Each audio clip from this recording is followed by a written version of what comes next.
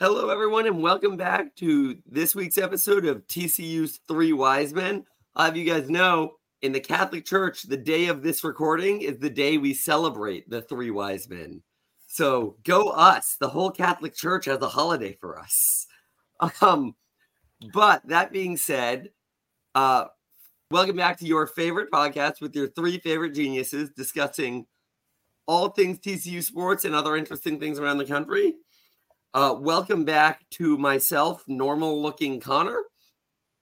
And real quick, before we get into the other big news, what happened in the more peripheral sports we hit on occasionally this past week at TCU? I believe TCU women's basketball lost to Oklahoma State 67-58. Do either of you guys have any comments on that one before we move past it? I didn't watch the game. I didn't know it was on. But I did see that Sedona Prince, she's our 6'7" center, kind of a game changer because she's by far the largest person on the court whenever she's out there. She's out for a bit. She had surgery on her finger. Apparently, she broke it in the first play of the Baylor game. Played that whole game with a broken finger and got it surgically repaired or put back together. Well, we lost the Baylor game as well, right? I'm assuming you guys talked about that last episode with not normal-looking Connor. Yeah, we lost by like 20. We went from undefeated to like back-to-back rough losses. Yeah. That's a bummer. Well, that being said, on the topic of rough losses, TCU loses an absolute heartbreaker to the University of Kansas referees, 83-81.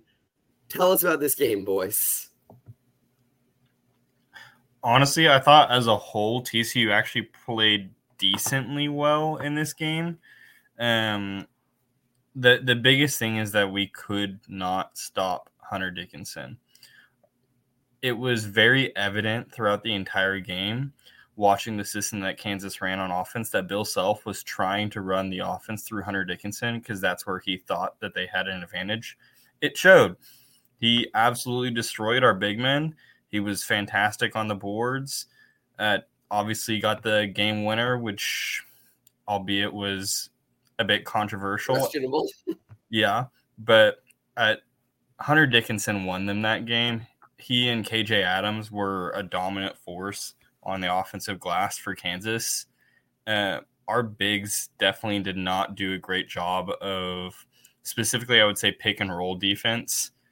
They just didn't move fast enough. They weren't reactive fast enough. They weren't great at positioning. And what that ended up translating to was a bunch of pretty open looks for Hunter Dickinson and or a bunch of offensive rebounds. I will say, though, I was really impressed by our team in this game. I've said it a couple times on the show. I think Clemson gave the entire world a roadmap of how to beat TCU. And I thought when we started playing realer teams, that roadmap would be very well utilized. I said in our chat that I was pretty much thinking that because of that roadmap existing, we were going to get absolutely slaughtered by Kansas. I couldn't watch the game in its entirety because I live in Florida and we had a tornado false alarm that false alarmed 3 different times on CBS during the game. So for about 45 minutes of the game, I was watching a weatherman tell me to stay indoors, which I was trying to do if he would let me watch basketball. But for the game that I did get to watch, yes, Hunter Dickinson was a monster. Like, yes, Kansas is good at basketball. But, we were in it far more than I ever expected to be. This is no excuse. At the end of the day, if it comes down to the rest, we should have won better, and there's no moral victories, blah, blah, blah. But the truth of the matter is, I can't believe it came down to a bad call. I can't believe we were close enough for that to matter. I would say, as a whole throughout that game, we matched up very, very evenly with Kansas. And I think that, if you have two teams that are matching up and just going blow for blow the entire game, we made Kansas play our game. We made them run a fast pace. We forced a lot of turnovers, got a lot of easy buckets. Both teams shot the lights out of Fall Gallon. And I think when you have a situation where both teams are playing as well and as evenly as that game was, it can unfortunately come down to the referees at times, and big calls or big no calls in specific situations like that last minute of the game can make or break a win. Yeah, the last minute of the game was not the referee's finest hour. But overall, I also just wasn't terribly impressed with Kansas. Barrett, you mentioned how how their coach went through Hunter Dickinson because he thought that that's where they had a matchup advantage. Definitely true. No debating that. But I think he also went through Hunter Dickinson because he doesn't trust anybody else on the team. You have Hunter Dickinson, you have Kevin McCullough. That's it. That's their offense. And then you have KJ Adams, I don't think he's a terribly good basketball player. He is a freakish athlete. And because of that, that's all you really need in college. You can go get on the floor in the game. Yeah, he was 7 for 8 with 7 dunks. Yeah. Like, you don't need much more than freakish athleticism in college basketball. And that's why he had 18 points. Plus, he went 4 for 5 from the line. He's a 50% free throw shooter. So that's in itself is a crime. But I think Kansas is going to really struggle this year in the Big 12 because of how heavily they are going to rely on Hunter Dickinson and Kevin McCullough. I don't think they're going to finish as highly ranked as I thought they were before this game. They're too heavily reliant on 1 to 2 players. And in college basketball, especially when it comes to tournament time, it's the deeper teams that make a run. And what I saw from TCU in this game, I was very encouraged by. We had players step up who hadn't stepped up thus far in the season. And yes, there are no moral victories in a loss. But I thought we played well. We played much better than I thought we were going to play, and we did not let Kansas dictate the pace of play, which was extremely important. Well, and I think that's going to be important time and time again because we lose when we let the pace of play get dictated for us, and we win when we do. I mean, I recognize we didn't win this one, but we have the capacity to win, and we play well when we dictate the pace of play, and when it's dictated for us, we're basically worthless. And it's vital to us to get out there and do that like we did this time. Yeah. Yeah, I would say as a whole, our guards did a really, really good job in this game. They pushed the pace. They forced some turnovers with their quick hands in the passing lanes. We had talked about how Kansas runs a pretty fast-paced offense, with a lot of passing and a lot of movement. I think that played pretty well into our guards' hands, where they're all pretty heady and pretty good with quick hands, and got into those passing lanes and were able to run in transition. I thought Jameer Nelson Jr. had an okay game, although he was terrible from the free throw line this game. And from 3-point range. Yeah. But I thought as a whole, he made some good decisions. He just didn't make a lot of those shots. Well, he better have. We got like 57 cutaways to his dad. I watched more of his dad than I did basketball. Yeah, I think that the guards all played pretty well.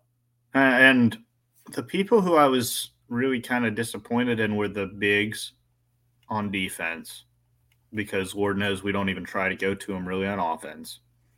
And really, our forward play on defense was not good. The reason KJ Adams had 18 points is because he had like 10 offensive rebounds. We just decided not to block him out. And I'm not really putting that on the big men because they were worried about Hunter Dickinson, rightfully. But like E-Man, PV when he's on him, you gotta put your body on somebody and make sure that they don't get the rebound. Yeah, I thought to that point, as a whole, bigs didn't do a good job boxing out. We talked about how high on Uday over the past couple of games because he's actually done a good job of getting on the boards and boxing people out. I didn't really see him do that in this game. Obviously, it was a much harder matchup against Hunter Dickinson, who's 7'2" and however many billion pounds and a good basketball player. But with that being said, like if that's your job on the defensive side is box out, get boards, disrupt the big guy in the middle, we didn't do a good job of that whatsoever. Yeah, and we got in trouble with switches on Dickinson multiple times in the game where they, for the most part, they did a good job of getting Uday, Cork, Mustafa, whoever was in, back to Hunter. But there were several times where Tennyson was matched up on Hunter Dickinson and somebody didn't stay home on the backside. So Tennyson did all he could to front him. But if you can just throw a lob pass over the top, doesn't matter. We got to stay at home on the backside, and I thought we adjusted to that a little bit too late. I guess we should probably talk about the flagrant foul just a little bit. I, as a person who does not watch as much basketball as you guys, and as a person who may or may not have been in a tornado warning when the call actually happened, would like to say that it was objectively not flagrant and they threw away the game for no good reason. And from a strictly unbiased perspective, the refs have been paid for Kansas and we got this rigged against us. Y'all are welcome to give your opinions. No, I mean, you heard it from the announcers and from the experts from the announcing group while they were talking about it. None of them thought it was a flagrant or thought it should have been a flagrant. I don't necessarily think Uday intentionally meant to elbow Hunter Dickinson in the head. Granted, taking an elbow to the head hurts, but I think maybe he milked it a little bit just staying down on the ground, and that's partly why they stopped play, which is a whole other issue in its entirety of whether or not they should have stopped play in that situation. All that being said, I think it's a tough call at first for the refs, but I think at the end of the day, they messed up that call, and then they also missed a travel, a push off on the final basket where Hunter Dickinson very clearly traveled on that last basket. And with that, we're going into overtime, and this is maybe a different game, and we're maybe telling a different story. Yeah. I think looking at it in real time, I don't think that's a flagrant foul. And the refs didn't either. That's why they didn't call it. That's what made it such a problem. Is not that they called a flagrant. It's that they called nothing and 20 minutes later reviewed it and made it a flagrant. Yeah, and to your point about stopping play, him flopping on the ground shouldn't stop play at all because we had possession of the ball. If we lose possession of the ball, that's when the refs stop play. That it completely killed all momentum. Not to mention that I don't agree with the call. I'm looking at the definition of a flagrant foul right now, according to the NCAA. A flagrant foul 1 is 2 shots in the ball, and that means excessive in nature or unnecessary or avoidable, uncalled for, or not required for by circumstances of the play. Watching it in slow motion, it does look like a flagrant 1. But if you don't call it in the course of play, I don't agree with going back to the review monitors and looking at it. Yeah. Well, and especially for a team like TCU, which relies so much on those fast breaks to shut down the play when TCU has the ball and they have the numbers on the other side. I mean, that is, you cannot go back after you missed that play. Quite frankly, it's how we beat Georgetown, was that they missed the play in the moment and you can't go back after it. For better or for now, with Georgetown, it was a little more sketchy because we clearly were in the wrong. But Here it's a little more debatable who's in the right, but you can't, if you miss that, you've got to let the play go. That's kind of my thing, man. Like, listen, I just read the definition on here. That is not a clear definition for anything. That is way too broad of a statement.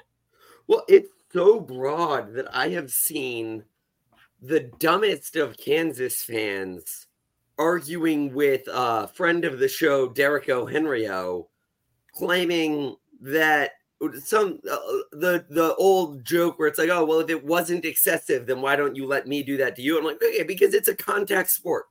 Because the contact that happens on the court is not something I want in a pleasant Twitter interaction. Like, it is a contact sport. Things happen. Let the boys play. If Kansas is as good as they're supposed to, because you know what else? The other thing is I've gotten told as a TCU fan that us TCU fans just assume things would have gone our way. And if we're wrong, then stop arguing for the call. Let the boys play and show us that it wouldn't have gone our way. I'm so sick of the Kansas fans on this one. My grandma was watching the game as well. As soon as it happens, she looks at me and says, "That's not a foul." Listen, my grandma went to Indiana. She has no allegiance to TCU other than the fact that I went there. Before I even said anything about it, she's like, "That's not a foul." He flopped. He absolutely flopped. And it was such a shift. It was such an awful moment to give them the flop. Yeah. Which, I mean, I guess props to Hunter Dickinson. Good sell job. But my other thing is, if you're going to review that, why review that, but not review the travel and the push-off at the end of the game that weren't called? Yes, exactly. Absolutely. That's kind of where I am, as a fan, am starting to say, get rid of replay, like video replay. Like, if they get the call wrong in real time, human error is a part of the sport. I can live with that. Yeah. But if we're going to try and get one thing right, we need to try and get everything right. Yes. And if you're going to start calling flagrant fouls, make it like targeting in football, where a foul is called, and then you can go review it. Do not let the course of play where no foul is called and then stop the play. You call the foul, and then you go review. If there is no foul called, you should not be able to review. 100%. I'm just to the point where I'm like, get rid of replay altogether and live with the refs. And if the refs are crap, then the refs are crap. But at least we don't have to spend all this time at the review monitor going over and over it saying, oh, well, some experts think that it should be a flagrant. Some think that it shouldn't.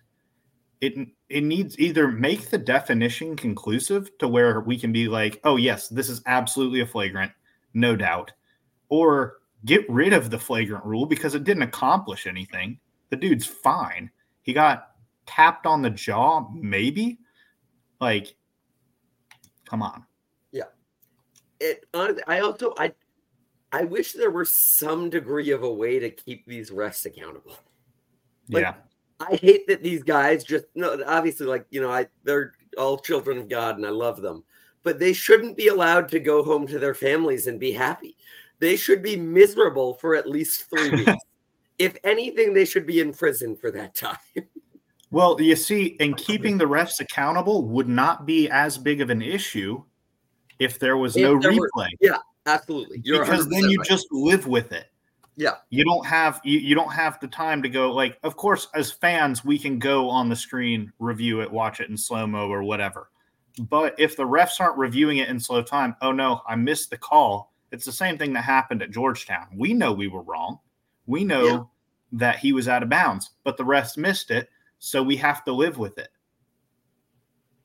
In that case, we get to live with it. Yes. Yeah. That's fair. But I'm just like, you wouldn't have to keep the refs accountable if we just let them ref. Yes. I will also say, speaking of the oh yes. Sorry, hold on. I'm watching the Dolphins game. We just got an interception because the Bears But, I really hope we win this game because otherwise that's going to be a bad look for me when this comes out tomorrow. But anyway, what was I talking about? Oh, yeah. Speaking of the sell job, did you guys see Samuel L. Jackson's tweet from a year ago that circulated?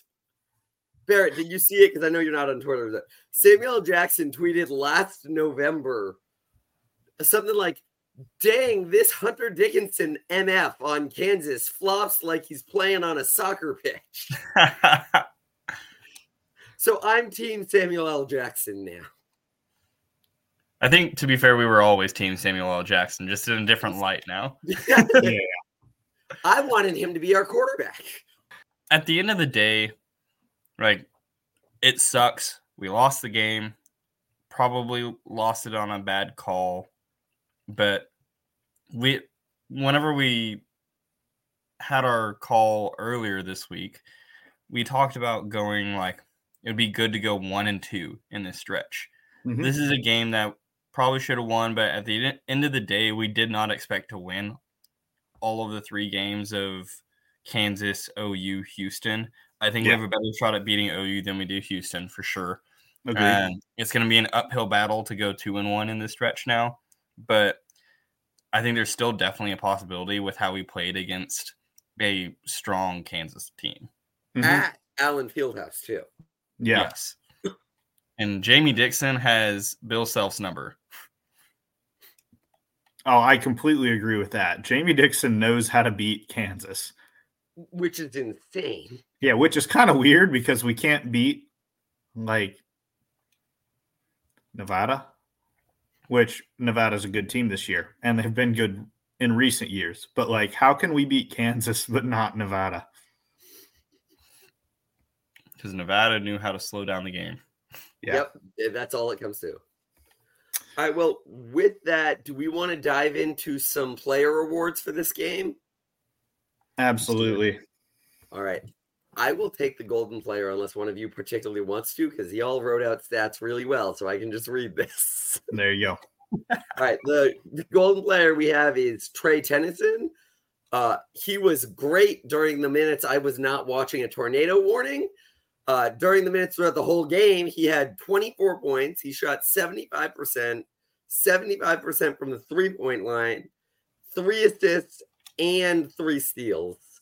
He was, like I said, incredible for the parts of the game that I didn't get a tornado warning. He's been a great player. He did exactly what we wanted to see from him. He gets the Golden Player Award. Yeah, Tennyson was unconscious in the second half from 3. I don't know if he missed a 3 in the second half. It was just off-balance shots. Anything that he put up, it went in. Yeah. And that's kind of what we've wanted to see. He hadn't shot the ball terribly well. I think he came into the game at about 33%. But we all knew he could shoot. And this game is when it manifested. He was incredible. Yeah, absolutely. All right, and then which one of you would like to take our Franken Sensational? I can take it. All right, go for it. Franken Sensational player, we're going to give to Emmanuel Miller. He had 20 points, 6 of 14 from the field, 5 rebounds. This was kind of a toss-up, I felt like, between a couple players. But E-Man had 20 points. He was really consistent yet again. He always provides the attitude and the spark that we need. And I hope to see that continue throughout the season. Yeah, man. Yeah. He's the definition of consistency on this team. Yeah. It's really nice to have.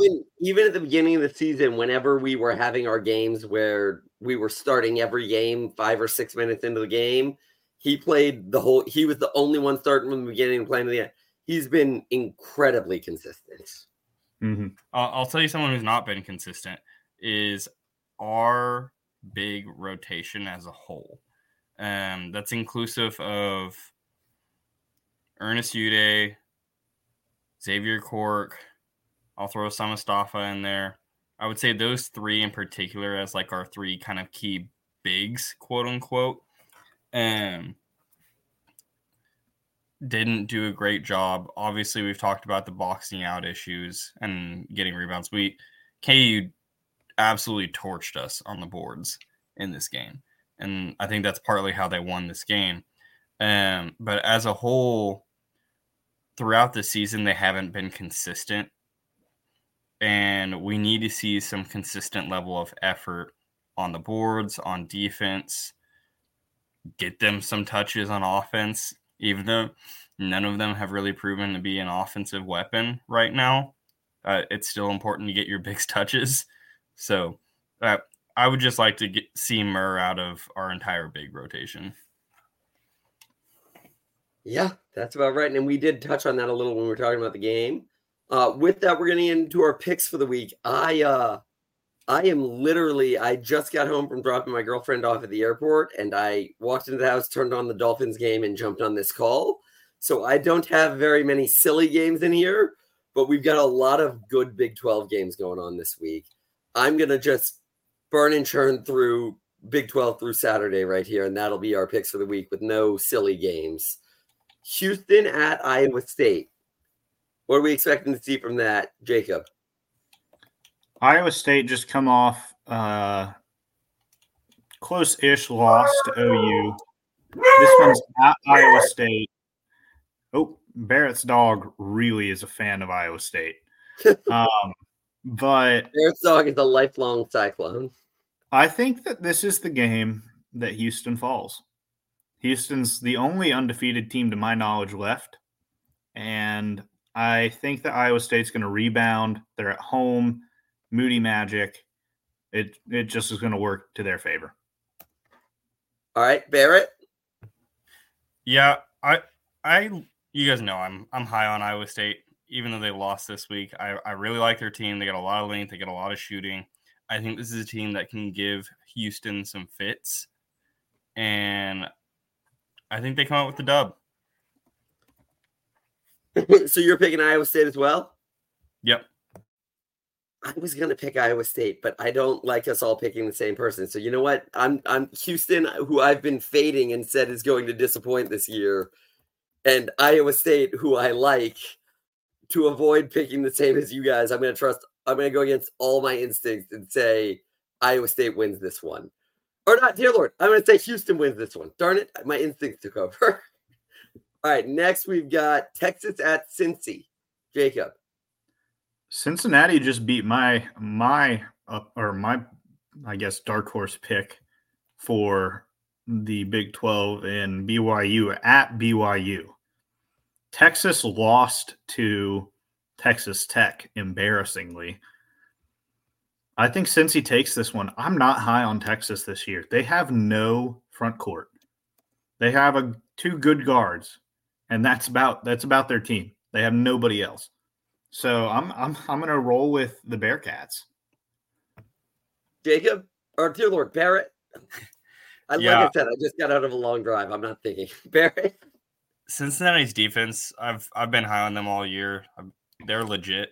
They held a very, very good BYU offense to, I think it was like 60 points or something.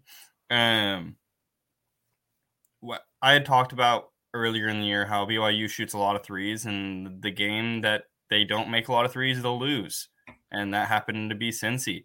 I think UT is still a good team. I agree with Jacob that they don't have the big depth that they've had previously, and that's going to hurt them. But I think that they bounce back from a loss against Tech. I think Cincinnati struggles with the guard play of UT with Ace Smith and Tyrese Hunter. And I think UT comes out on top. I am so glad Barrett didn't pick the same thing as Jacob, so I didn't have to want to move away. There is no way I'm picking Texas. They lost the playoffs. They're never experiencing joy again since he wins this game.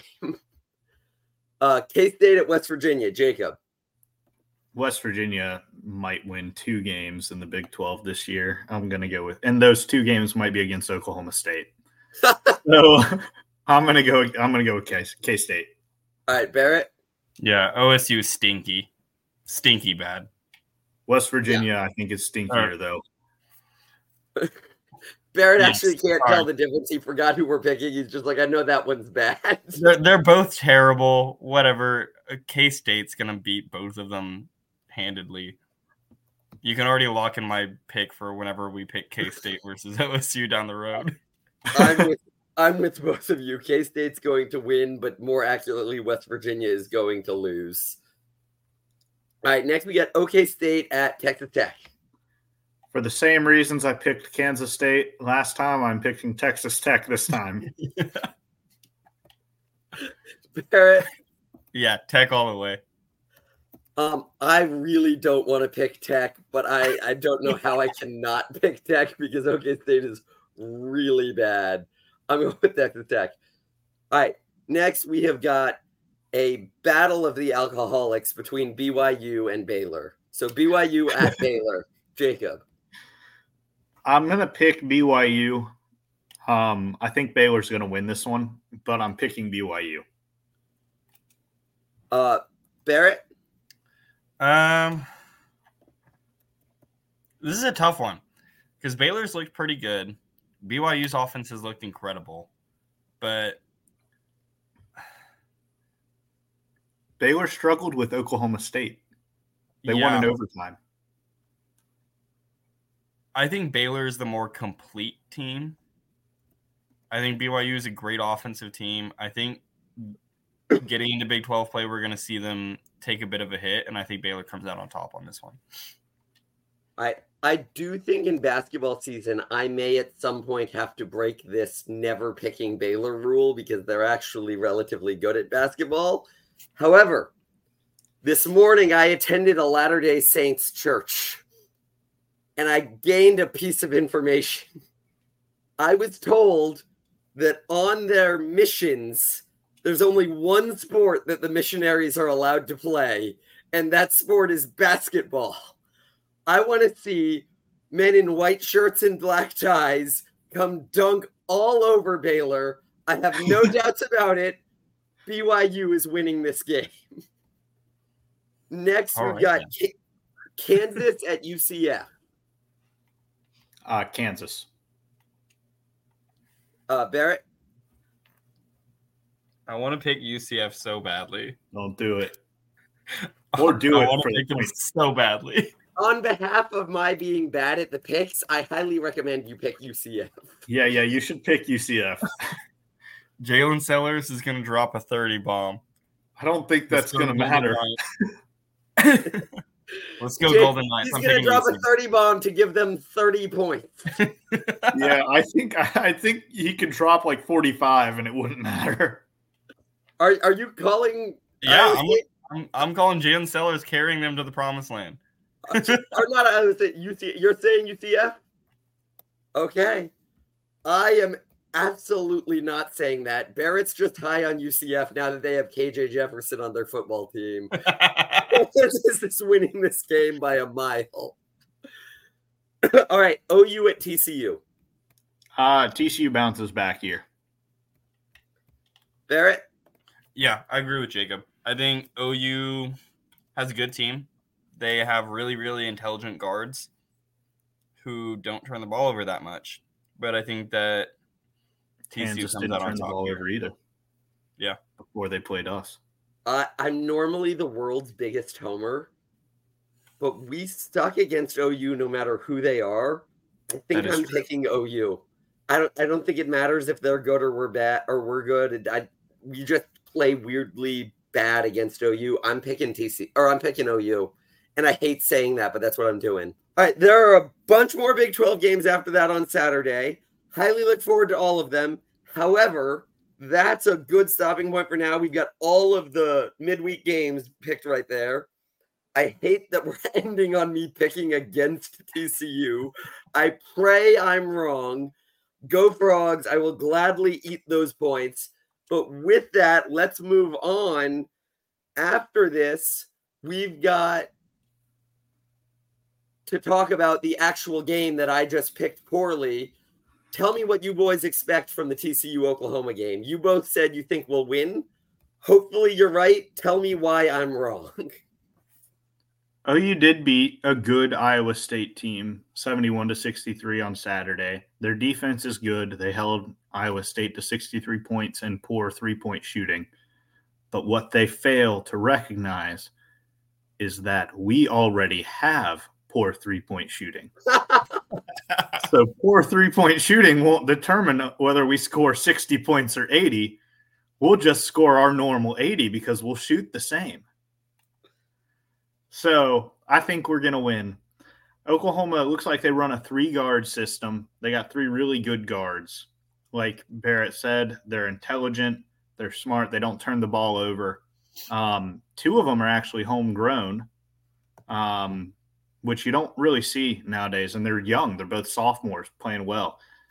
And the first is Otega Owe, which is a really fun name to say. But he is a 6'5" guard. He averages almost 15 points per game, close to 4 rebounds and 1 assist. Here's the kicker. He's shooting 63.6% from the field for a guard. He is shooting 68.4% from three-point range. That is an insane number. Now, granted, he does not shoot a lot of threes. But the threes that he shoots, he obviously makes. I don't think he doesn't shoot a lot in general, but he makes the shots that he takes. He's just a really good, smart basketball player. I think that Peavy will probably be matched up on him. I thought Peavy did a relatively good job against McCullough. And I think he'll have to do a good job against Owe for us to win this game.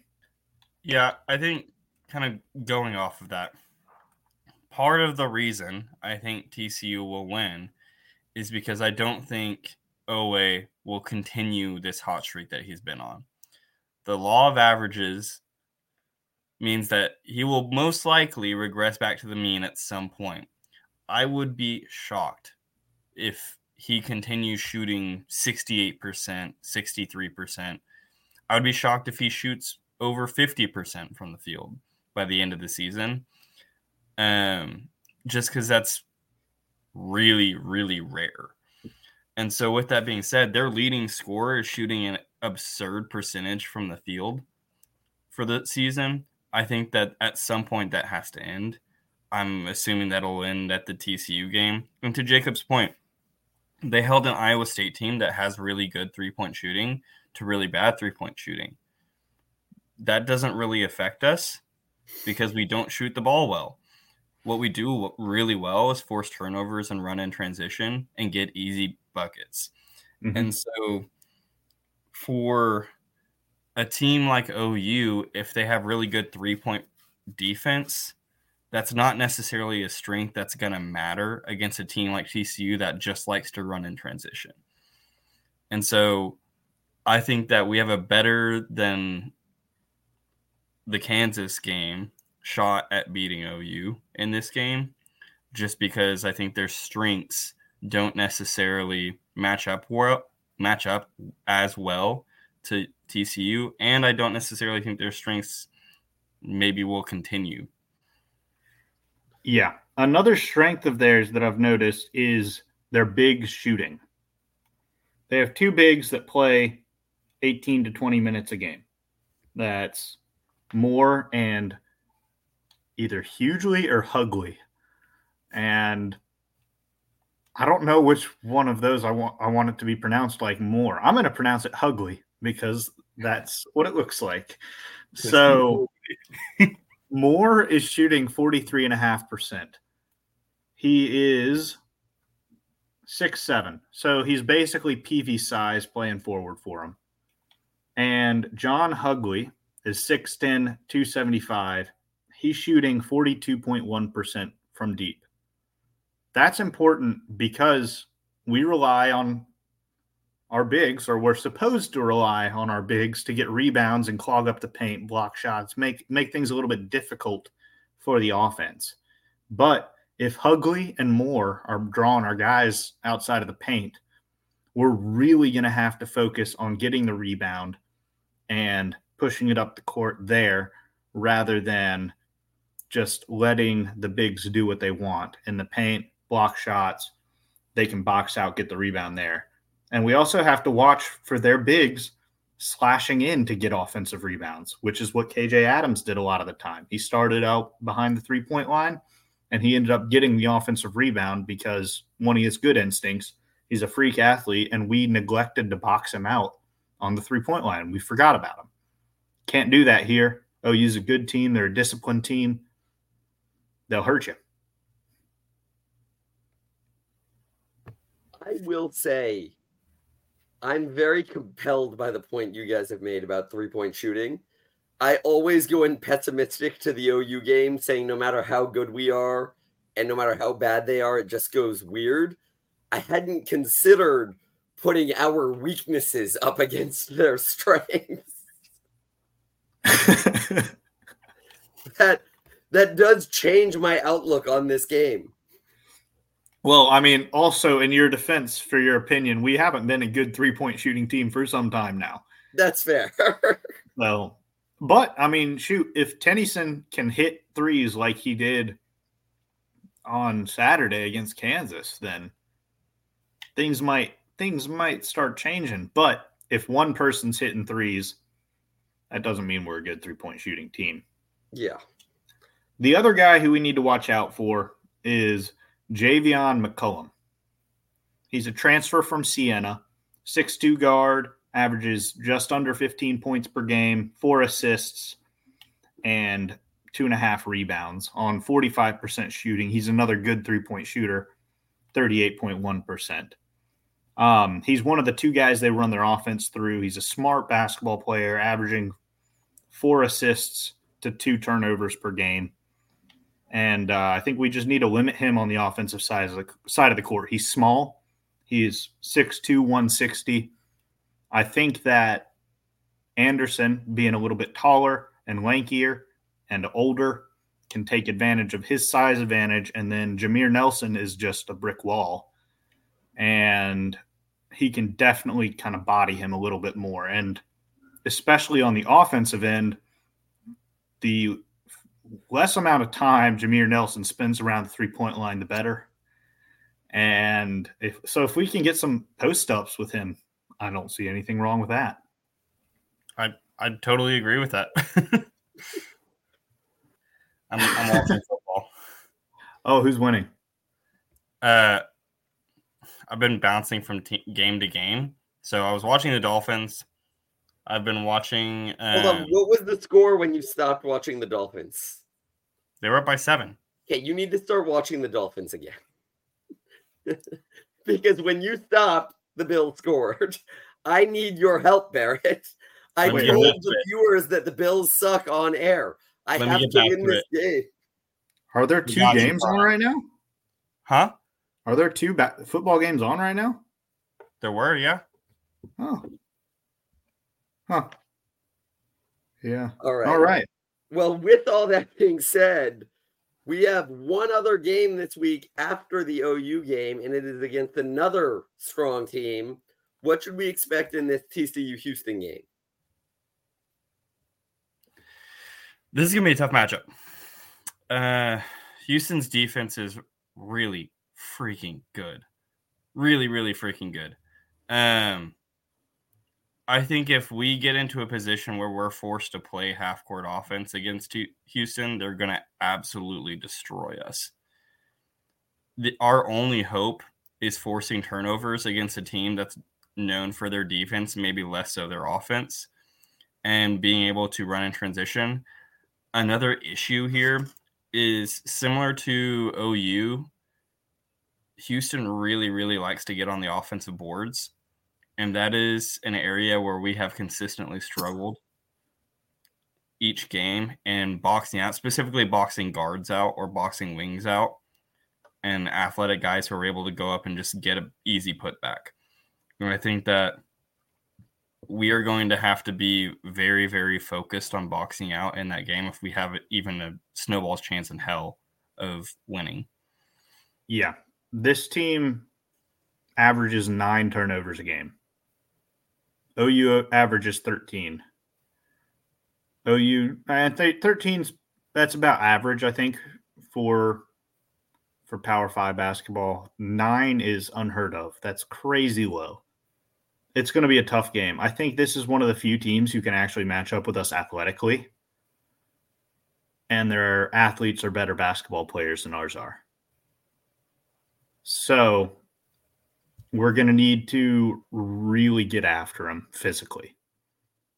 They're led by LJ Cryer, who most people know, TCU fans. He was linked to us for several years. Started at Baylor. He's a 40% three-point shooter. He averages 17 points a game. Dude's lights out from the outside. And really, they have play him again. Yeah. No, he also plays the most minutes on their team by 5 minutes. He's such a good player. Yeah, he's really good. The only thing is he's small. He Size is. doesn't matter.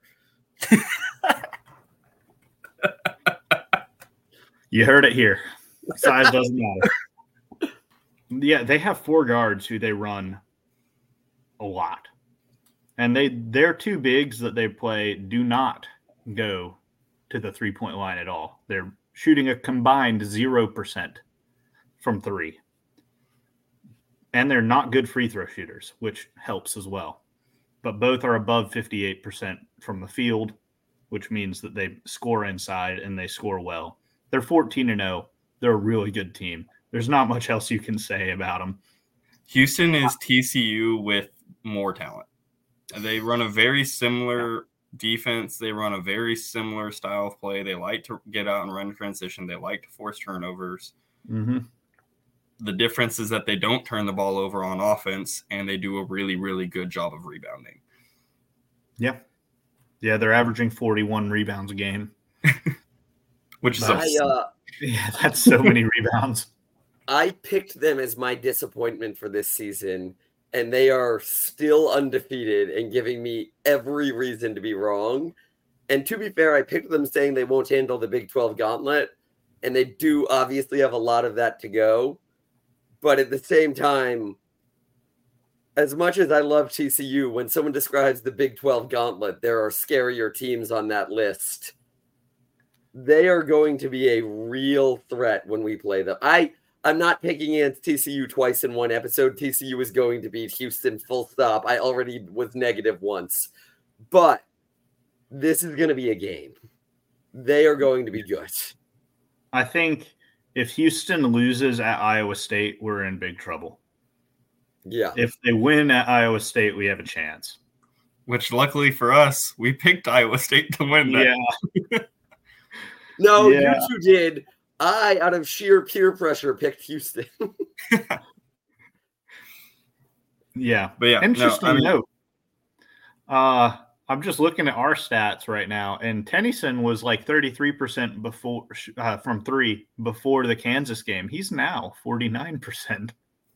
So that's how much that game skewed his shooting percentage. What happens when you make 7 threes in a game? Yeah. Yeah. He shot the lights out that game. Yeah, he was nuts. But yeah, no, I mean, Houston's a great team.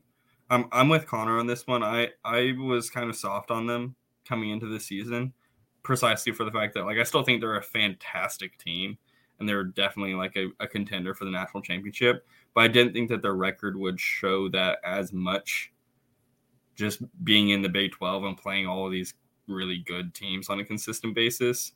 I think they've had a bit of a luxury playing in the American Conference. And not to say the American isn't great at basketball, because they are consistently pretty good at basketball as a whole, but it's a different beast trying to play in the Big 12. Jacob had mentioned it in our last episode about how the top 14 strengths of schedule remaining in the entire country are all 14 Big 12 teams. And so I think that goes to show just how deep this conference actually is, how difficult it is to be able to come out of it unscathed. And I don't think Houston's going to be able to do that. I think they'll drop 1 or 2 games. They'll still be a number 1 seed. They'll still be one of the top teams in the country, but they're not going to come out of here undefeated. Oh, absolutely not. No. I mean, let's be honest. You could probably lose 4 to 5 games in the Big 12 and still be a number 1 seed. But which honestly I expect Houston to do. It just matters more. Yeah. All right. With that, do we have anything left for the Houston game? No, it's going to be a tough game. Yeah. Any final comments otherwise? Yeah, I'll just quick rundown of the quadrant breakdown. TCU actually moved up with the loss to Kansas. We were ranked 43rd before the game. We are now ranked 39th in the net rankings. We are the only team in the top 50 of the net rankings not to have a top 100 win, which we were just so dang close to. But we're ranked 29th in KenPom, which is also a raise after the Kansas game. Kansas game was obviously a quad 1 loss. OU, thankfully, after they beat Iowa State, they moved up from 29th in the net rankings to 22nd, which in turn made this game on Wednesday a quad 1 game. So, win against OU, that's a quad 1 win. Houston is ranked number 1 in both KenPom and the net rankings. So, yeah, that's going to be tough. So you're saying that Houston will be a quad 1 win?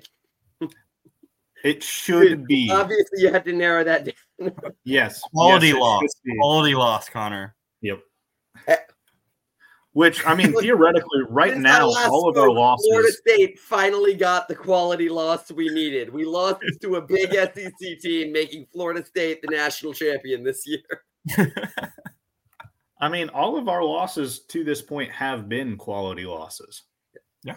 Also, side note, this is not important to the show, and you can edit this out, but I just made that comment about Florida State, and I'd just like to say that I'm stating now that if the bowl officials put one of my teams against Georgia again next year, I'm killing their families.